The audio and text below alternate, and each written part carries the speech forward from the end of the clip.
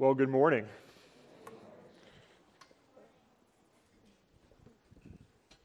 This morning is a little bit different than was planned. Glenn texted Scott and I yesterday about 10 in the morning and said, I have COVID, so I'm not going to be able to preach tomorrow. And so that was not the plan. I was not the plan. You'll hear about that in a little bit, but you guys can pray for Glenn and Jane as they both have COVID and are feeling run down a little bit by that. And they were on a bus as well, so pray for protection from that for everybody else who was with them. We're going to look at God's Word. So although we didn't plan this, God did. And I'm thankful for God's Word because it is sufficient for everything we need. God's Word can handle our problems. It can inform what we believe and how we live. It must inform what we believe and how we live. And so we're going to consider God's words in the Gospel of John, chapter 6. You will want to make sure you have your Bible open. I have a PowerPoint, but I don't have the text of the Scripture in the PowerPoint. So you're going to want to make sure you have a Bible open. There's one in the seat in front of you or close by if you need one. I didn't write the page number down, but you could use one of those Bibles or your Bible, and I encourage you. We're going to be going through this passage of Scripture, and it's long. Chapter 6, verses 22 to 59. Mitch, how are you going to cover that? Watch me. Here we go, right? But no, it'll be good for you to have your Bible open. We're going to walk through this passage. It's a story, right? So we're going to walk through this story, and I encourage you to make marks. Take some notes. There's going to be things that you notice that are repeated, that are emphasized. Note those in your Bible so you can come back and find them later. We're going to look at this story, and it'll be familiar in some ways, but it's a conversation between Jesus and a crowd of people. His disciples are included in that as well, and I'm going to describe this conversation kind of like a roller coaster. As we follow what the crowd asks and says, and as we consider how Jesus responds, we're going to be taken all over the place, seeing who Jesus is, seeing the faults of this crowd, and learning some things about ourselves along the way as well. So let me pray briefly, even as Scott just did, so the Lord will help us with this. Lord, we're thankful for your word, and we trust that you're going to help us understand your word this morning as well. So we pray that you would help us see Jesus clearly. We know that it's only Jesus, and we're going to learn that again, see that again in this story. And I pray that you would help us humbly consider this Jesus and who we are in light of him, in light of you, so that we can be more like you and honor you more and more with our lives, and ultimately, Lord, be lifted up and be satisfied. I pray this in Jesus' name. Amen. All right, so we're in John chapter 6. We're going to start in verse 22. It says this: The next day, the crowd that had stayed on the opposite shore of the lake realized that only one boat had been there, and Jesus had not entered it with his disciples, but that they had gone away alone. Then some boats from Tiberias landed near the place where the people had eaten bread after the Lord had given thanks. Once the crowd realized that neither Jesus nor his disciples were there, they got into boats and went to Capernaum in search of Jesus. So these verses give us the context of where this is happening and even the timeline of what's happened, right? So on the next day, it says, the next day. So what was the day before? Well, it's a story that we know as well, right? Jesus feeds the 5,000. Jesus feeds 5,000 men. It was really more than that. Jesus feeds 5,000. They had retreated. He and his disciples had retreated, and this crowd follows them to the east side of the Sea of Galilee. A crowd had followed them, and it's a wilderness sort of place, and so they needed food. And they have a conversation: how are we going to feed them? And Jesus, as we know, miraculously feeds this crowd of people with the lunch of a boy, a couple fish and a couple loaves of bread. He multiplies them and feeds the whole crowd. And this had happened the previous day, but something also happened that night, the night between the feeding of the 5,000 and the story that we're looking at today. Jesus, with his disciples, feeds the 5,000. The disciples get in a boat and they go across the Sea of Galilee.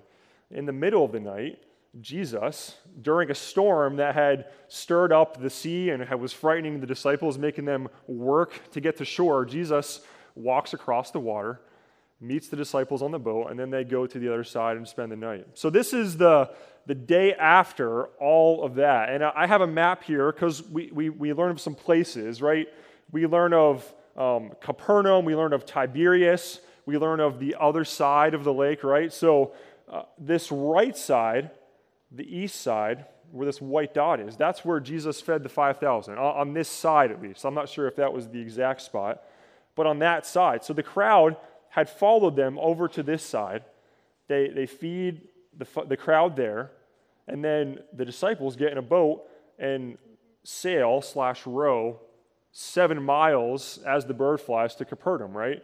And the crowd is here as well. They realize there's boats coming from Tiberias. Like they're putting all these pieces together. They're like, wait, Jesus didn't leave with them, but he's not here. And now there's boats coming from Tiberias. So they're a little bit confused. And so eventually they get in a boat and they go across as well. Let's look at verse 25. They get in the boat and they go to Capernaum to look for Jesus. And when they get there, they find him on the other side of the lake. They asked him, "Rabbi, when did you get here?" And Jesus answered, "Very truly, I tell you, you are looking for me, not because you saw the signs I performed, but because you ate the loaves and had your fill." This is really interesting. I think it's really interesting, right? They get there and they find him and they call him Rabbi. When he fed them, when Jesus fed the crowd, they wanted to call him king, right? Jesus perceives that they were going to seize him and forcefully make him king. And so now their tone has changed. They've seen something different in Jesus, and now they call him rabbi or teacher. And they say, when did you get here? We could maybe read into this question a little bit, right? We could read that at surface level and just see that they're asking a simple question. When did you get here?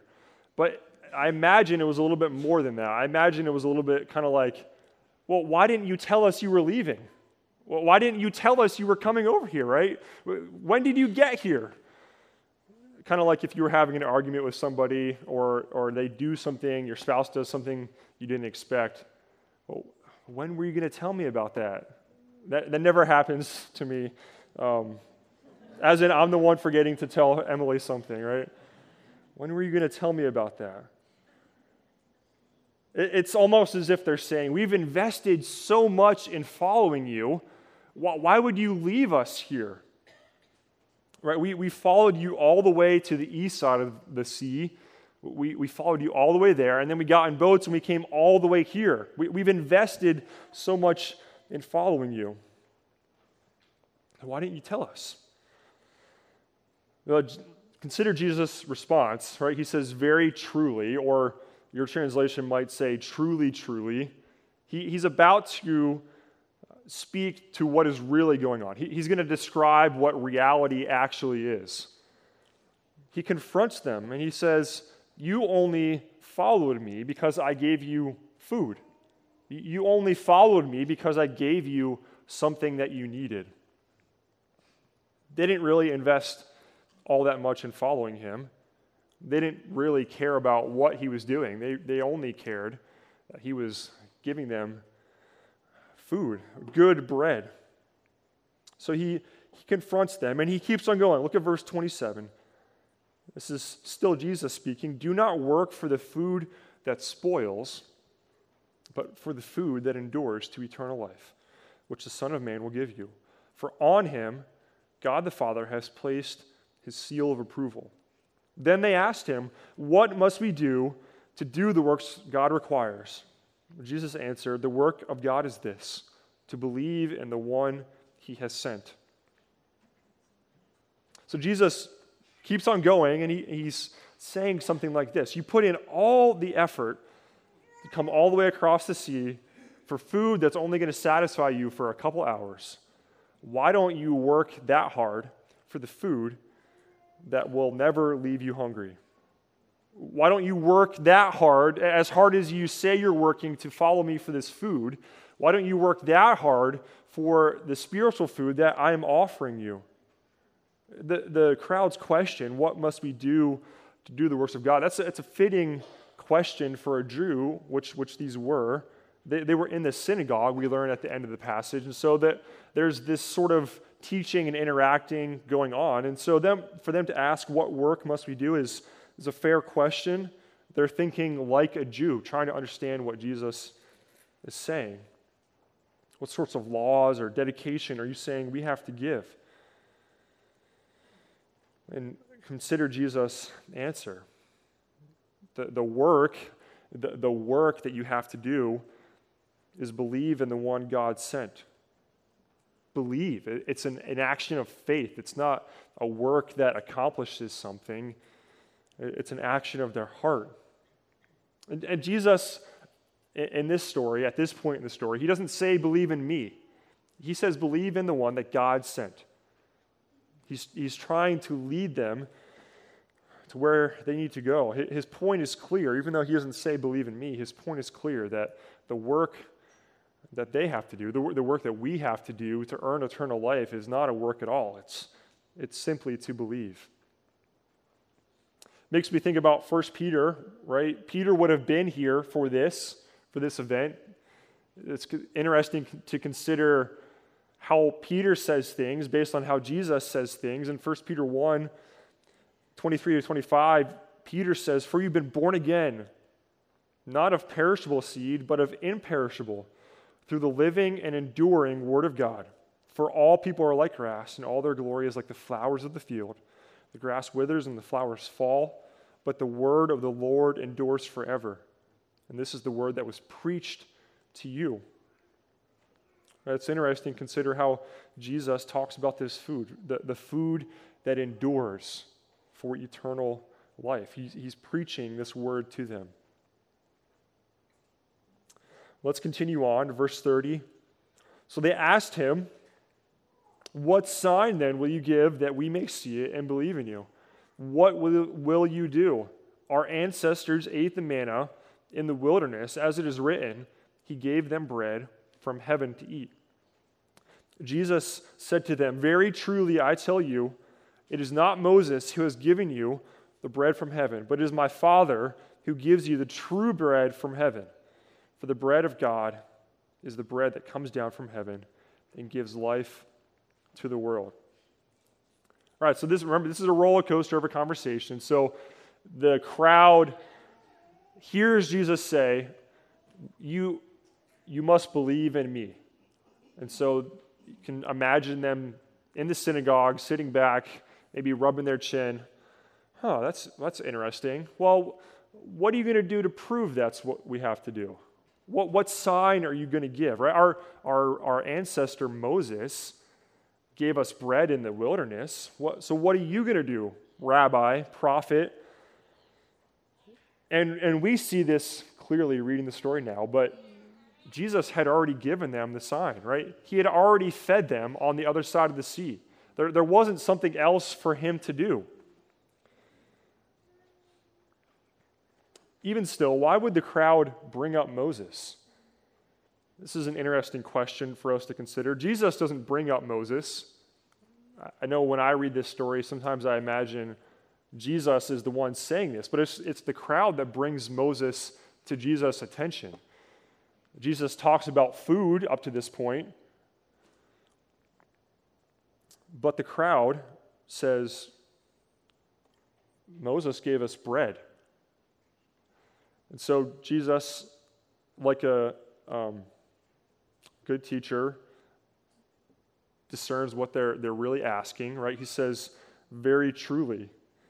So he takes this connection to Moses and he takes it even a little bit further. Why would this crowd bring up Moses, right? They were looking for a prophet. They were looking for a savior, a Messiah. And Moses is what they had in the back of their mind. The book of Deuteronomy ends with this, that there was not a prophet like Moses that had risen up since him. And so the Jews had in mind that we're looking for somebody. We're looking for they didn't really know what they were looking for, it seems like sometimes, but they were looking for a prophet. They were looking for a Messiah. And so they thought, if this is him, how is he going to prove it to us? So he very, very truly says again, confronts them with what's really going on. The crowd seemingly remembers incorrectly what happened. They think Moses did this sign for them. But the Bible clearly describes that God did all this, right? In the book of Exodus, in the book of Nehemiah, in the Psalms, every time that the manna coming down from heaven is mentioned, it's described as God bringing it down from heaven. It's never Moses. God used Moses, but it was God. And now, Jesus says, God gives you the true bread from heaven that gives life to the world. So Jesus keeps going in verse 35. Then Jesus declared, I am the bread of life. Whoever comes to me will never go hungry. Whoever believes in me will never be thirsty. But as I told you, you have seen me, and you still do not believe. All those the Father gives me will come to me, and whoever comes to me I will never drive away. For I have come down from heaven, not to do my will, but to do the will of him who sent me. And this is the will of him who sent me, that I shall lose none of all those he has given me, but raise them up at the last day. For my Father's will is that everyone who looks to the Son and believes in him shall have eternal life, and I will raise them up at the last day. So here it is. Jesus says, I am the bread. I am the bread from heaven. I'm the sign. I'm the bread that you want, the bread that you really need. It's me. I am what you're looking for. Whoever comes to me will not be hungry or thirsty. Whoever comes to me will have eternal life. And the Father and the Son in this section have this perfect process for saving men. The Father calls and draws those to the Son, and as they come to the Son, he brings them in. He does not drive them away. He gives them life. Everyone who comes to the Son, he welcomes, and he gives life. And there's a problem, though, right? That the crowd doesn't do the work that Jesus said they had to do. They don't believe. He says, but as I told you, you have seen me, and still you do not believe. The crowd hasn't believed yet. Hebrews chapter 3 helps us understand this a little bit better, right? Drawing the connection back to Moses and God's people in the Exodus. It says, see to it, brothers, that none of you has a sinful, unbelieving heart that turns away from the living God. But encourage one another daily, as long as it is called today, so that none of you may be hardened by sin's deceitfulness. We have come to share in Christ if indeed we hold our original conviction firmly to the end. As has just been said, today if you hear his voice, do not harden your hearts as you did in the rebellion. Now listen to this. Who were those who heard and rebelled? Were they not all those Moses led out of Egypt? And with whom was he angry for 40 years? Was it not those who sinned, whose bodies perished in the wilderness? And to whom did God swear that they would never enter his rest, if not to those who disobeyed? So we see that they were not able to enter because of their unbelief. The people of God who were lost in the wilderness, who followed Moses and saw the manna coming from heaven, saw that sign from God, they missed it too. They did not believe in God. The same is true of this crowd in front of Jesus. They don't believe. They have the true bread right in front of them, and they don't believe. All right, let's continue in verse 41. He says, "At this, the Jews began to grumble about him because he said, 'I am the bread that came down from heaven.' They said, 'Is this not Jesus, the son of Joseph, whose father and mother we know? How can you say, I came down from heaven?' 'Stop grumbling among yourselves,' Jesus answered. 'No one can come to me unless the Father who sent me draws them, and I will raise them up at the last day. It is written in the prophets, they will all be taught by God. Everyone who has heard the Father and learned from him comes to me. No one has seen the Father except the one who is from God. Only he has seen the Father. Very truly, I tell you, the one who believes has eternal life. I am the bread of life. Your ancestors ate the manna in the wilderness, yet they died. But here is the bread that comes down from heaven, which anyone may eat and not die. I am the living bread that came down from heaven. Whoever eats this bread will live forever. This bread is my flesh, which I will give for the life of the world." The crowd still doesn't get it. They hear Jesus say all this stuff and hear him saying that he's come down from heaven. They hear him saying, "I am the bread. I'm the bread of life. I am the sign." And what's their response? They can only see the physical as Jesus is describing the spiritual, right? What do they say? We might say it like this, right? "Isn't this Joseph and Mary's boy? Isn't this his boy? We know them, right? From Nazareth. He was the carpenter. How can Jesus say, 'I come down from heaven'?" They don't get what he's saying. And he's using a metaphor, right? This whole story is about a metaphor. Jesus saying, "I am the bread of life." And when you use a metaphor, you're describing something that has certain qualities, and you're drawing on a couple of those qualities to make your point. And Jesus, right, is drawing on the qualities of bread. Bread gives life. It sustains. It satisfies hunger. But there's things about bread that don't apply to Jesus, though, as well, right? You have flour or barley and yeast, right? Jesus isn't saying he's those things, but that's what the crowd sees. They can only see the things that don't apply to Jesus in this metaphor. They're not seeing what Jesus has talked about.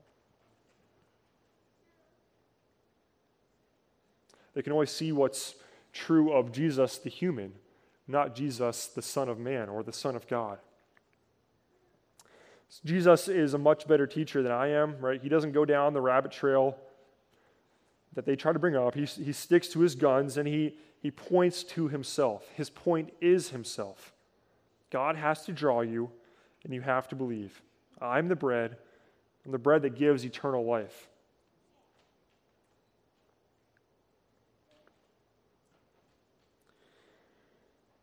Let's continue. We'll read the last 8 verses, beginning in 52. The Jews began to argue sharply among themselves. "How can this man give us his flesh to eat?" Jesus said to them, "Very truly, I tell you, unless you eat the flesh of the Son of Man and drink his blood, you have no life in you. Whoever eats my flesh and drinks my blood has eternal life, and I will raise them up at the last day. For my flesh is real food, and my blood is real drink. Whoever eats my flesh and drinks my blood remains in me, and I in them. Just as the living Father sent me, and I live because of the Father, so the one who feeds on me will live because of me. This is the bread that came down from heaven. Your ancestors ate manna and died, but whoever feeds on this bread will live forever." He said this while teaching in the synagogue at Capernaum. Right. Cannibalism. You must eat my flesh and drink my blood, right? They're not just grumbling now, right? They're arguing. Why would he have us to eat his body? It doesn't make any sense. And again, Jesus says very truly, you got it right. You must do as I said. You heard me right. You must eat my flesh and drink my blood. I mean, he's still using a metaphor.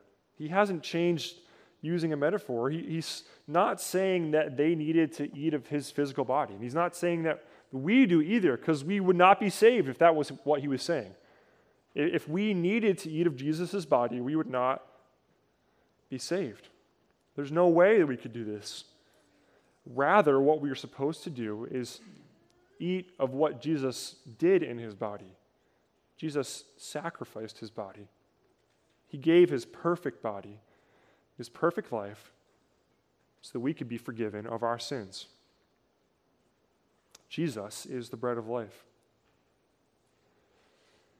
So we made it through. 37 verses.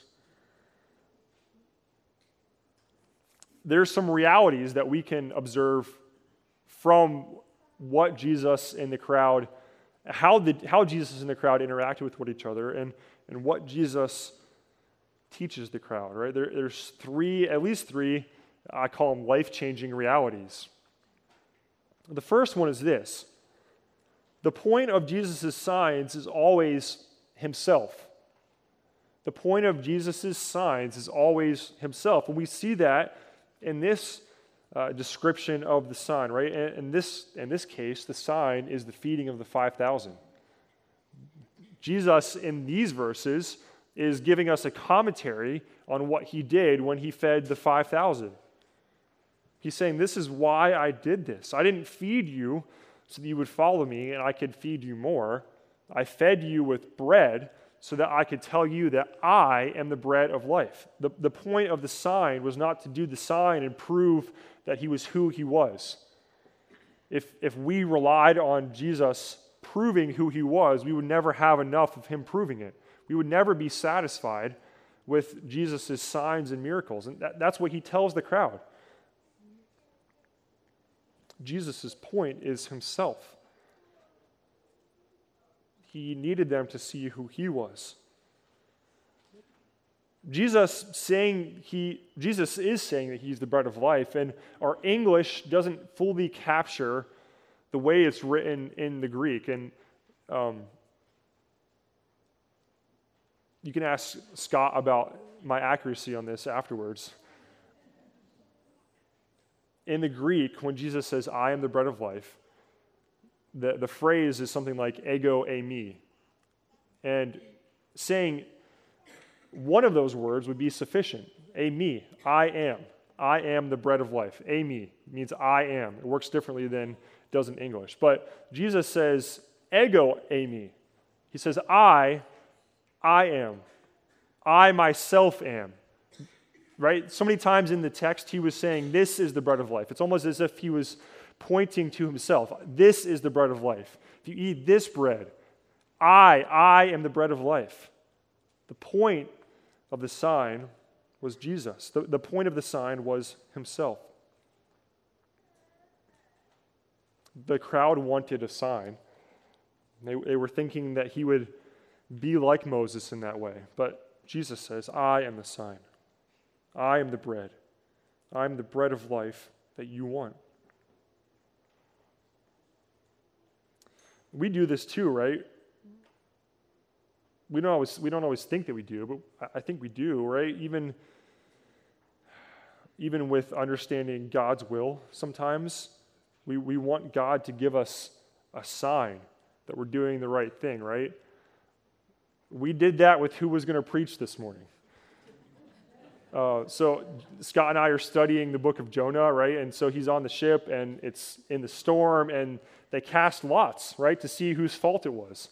And so we were on the phone. Scott, Glenn, and I were on the phone yesterday, and it's not completely random. We had some criteria. We had narrowed it down to Scott or me. And Scott said, I have a coin. Mitch, what do you want? And I said, tails. And so the lot was cast on me, right? How hard is it, though, for us to recognize that Jesus doesn't want us to rely on what he's doing in our lives. He wants us to rely on him. He needs us to come to him, to believe in him, to feed on him, to look to him, to eat him, right? Again and again. It's not a one-time thing. It's again and again, because we're not perfect. So how hard is it for us to see that? How easily we overlook coming to Jesus, even just by praying, coming to Jesus. And what he does in our lives, too, is not the point. The point is the fact that he is the one providing. The point is Jesus himself. So this is the first life-changing reality. The second one is this: getting what we really want only comes through doing what Jesus really did. Let me read that again. Getting what we really want only comes through doing what Jesus really did. So what do we really want in life? Deep down, what do we run after, crave, right? We as John 6 uses the words, we want to be raised up. We want to be exalted, right? And that's not all sinful, right? We want our desires met. We want our needs met. Even thinking about outside of ourselves, we want injustices cured. We don't want people to be hungry. We don't want there to be diseases. Sometimes sinfully we want to be exalted, though. Getting what we really want is not achieved by doing it ourselves. Getting what we really want is not achieved by exalting ourselves. Notice how Jesus is described as the bread. Verse 33, for the bread of God is the bread that comes down from heaven. Verse 38, for I have come down from heaven. Verse 41, I am the bread that came down from heaven. Verse 50, but here is the bread that comes down from heaven. 51, I am the living bread that came down from heaven. 58, this is the bread that came down from heaven. So what did Jesus really do?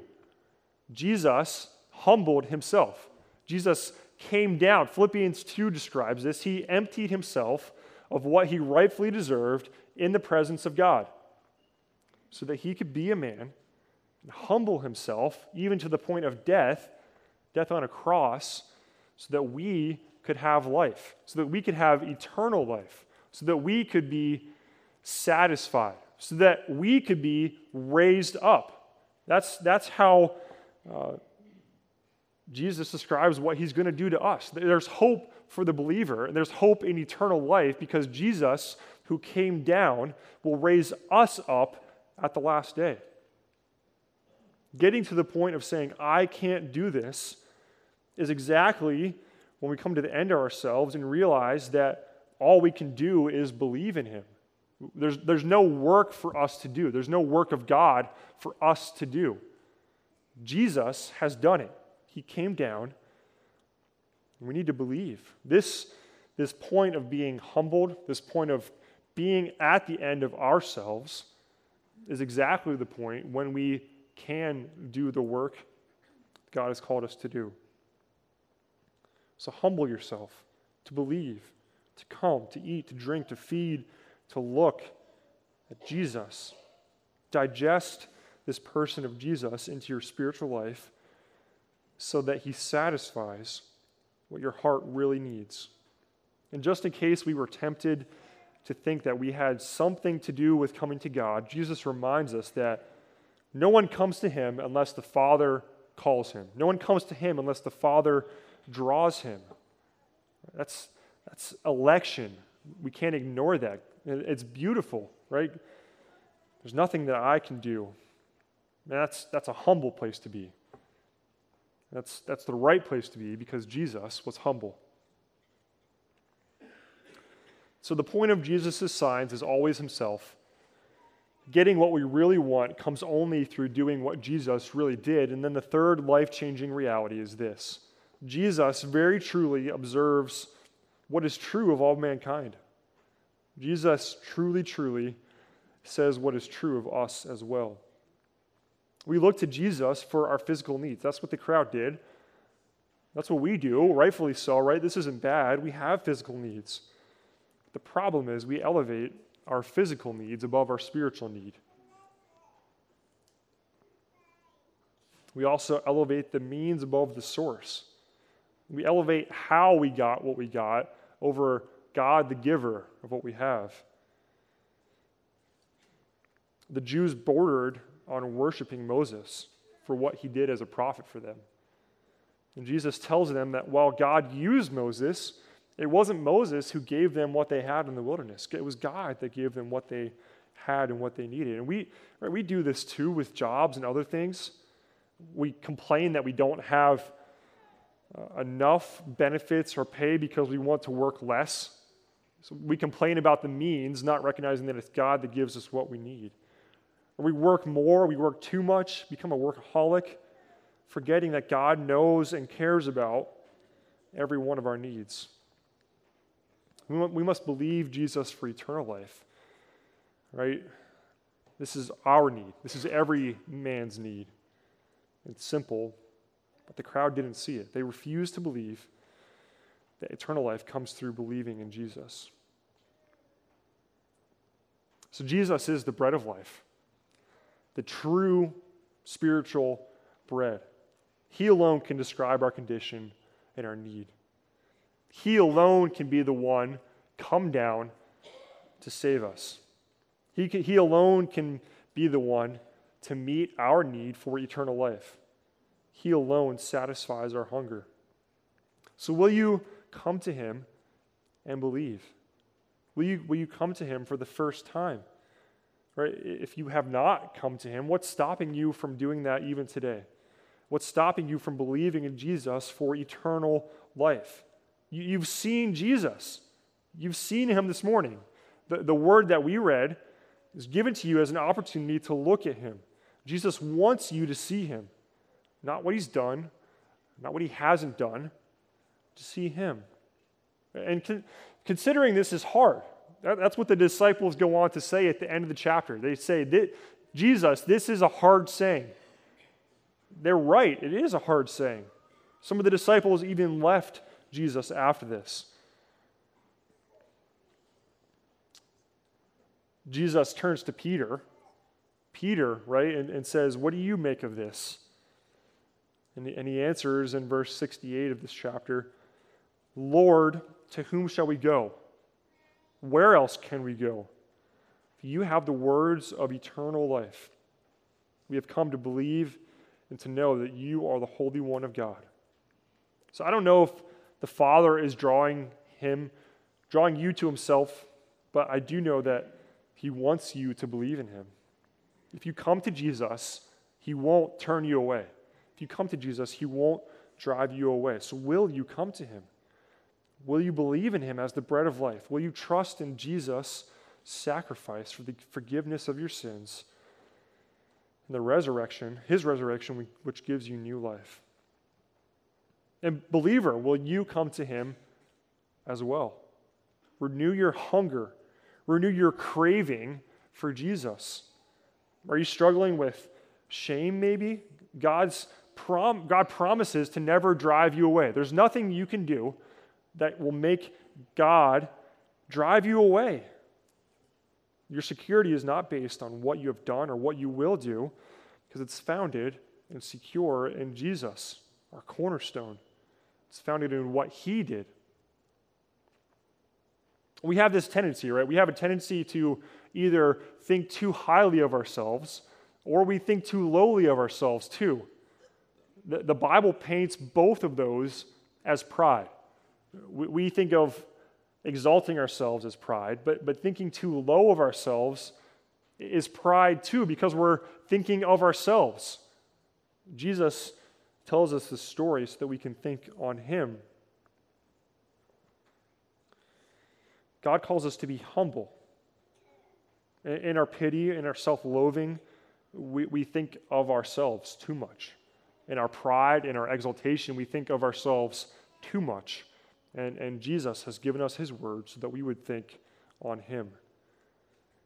God calls us to be humble, just like our Savior.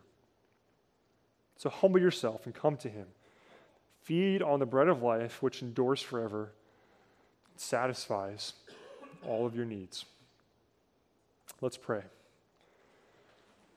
God, thank you for Jesus. Jesus, thank you. We can hardly comprehend what you've done for us. You've brought us near through your perfect sacrifice. You've been kind and gracious to us, a people who are slow to see you, who are slow to trust you, slow to believe. So I ask that you would help us feed on you. Help us come to you and be satisfied. You indeed promise this, and we trust that you will deliver us.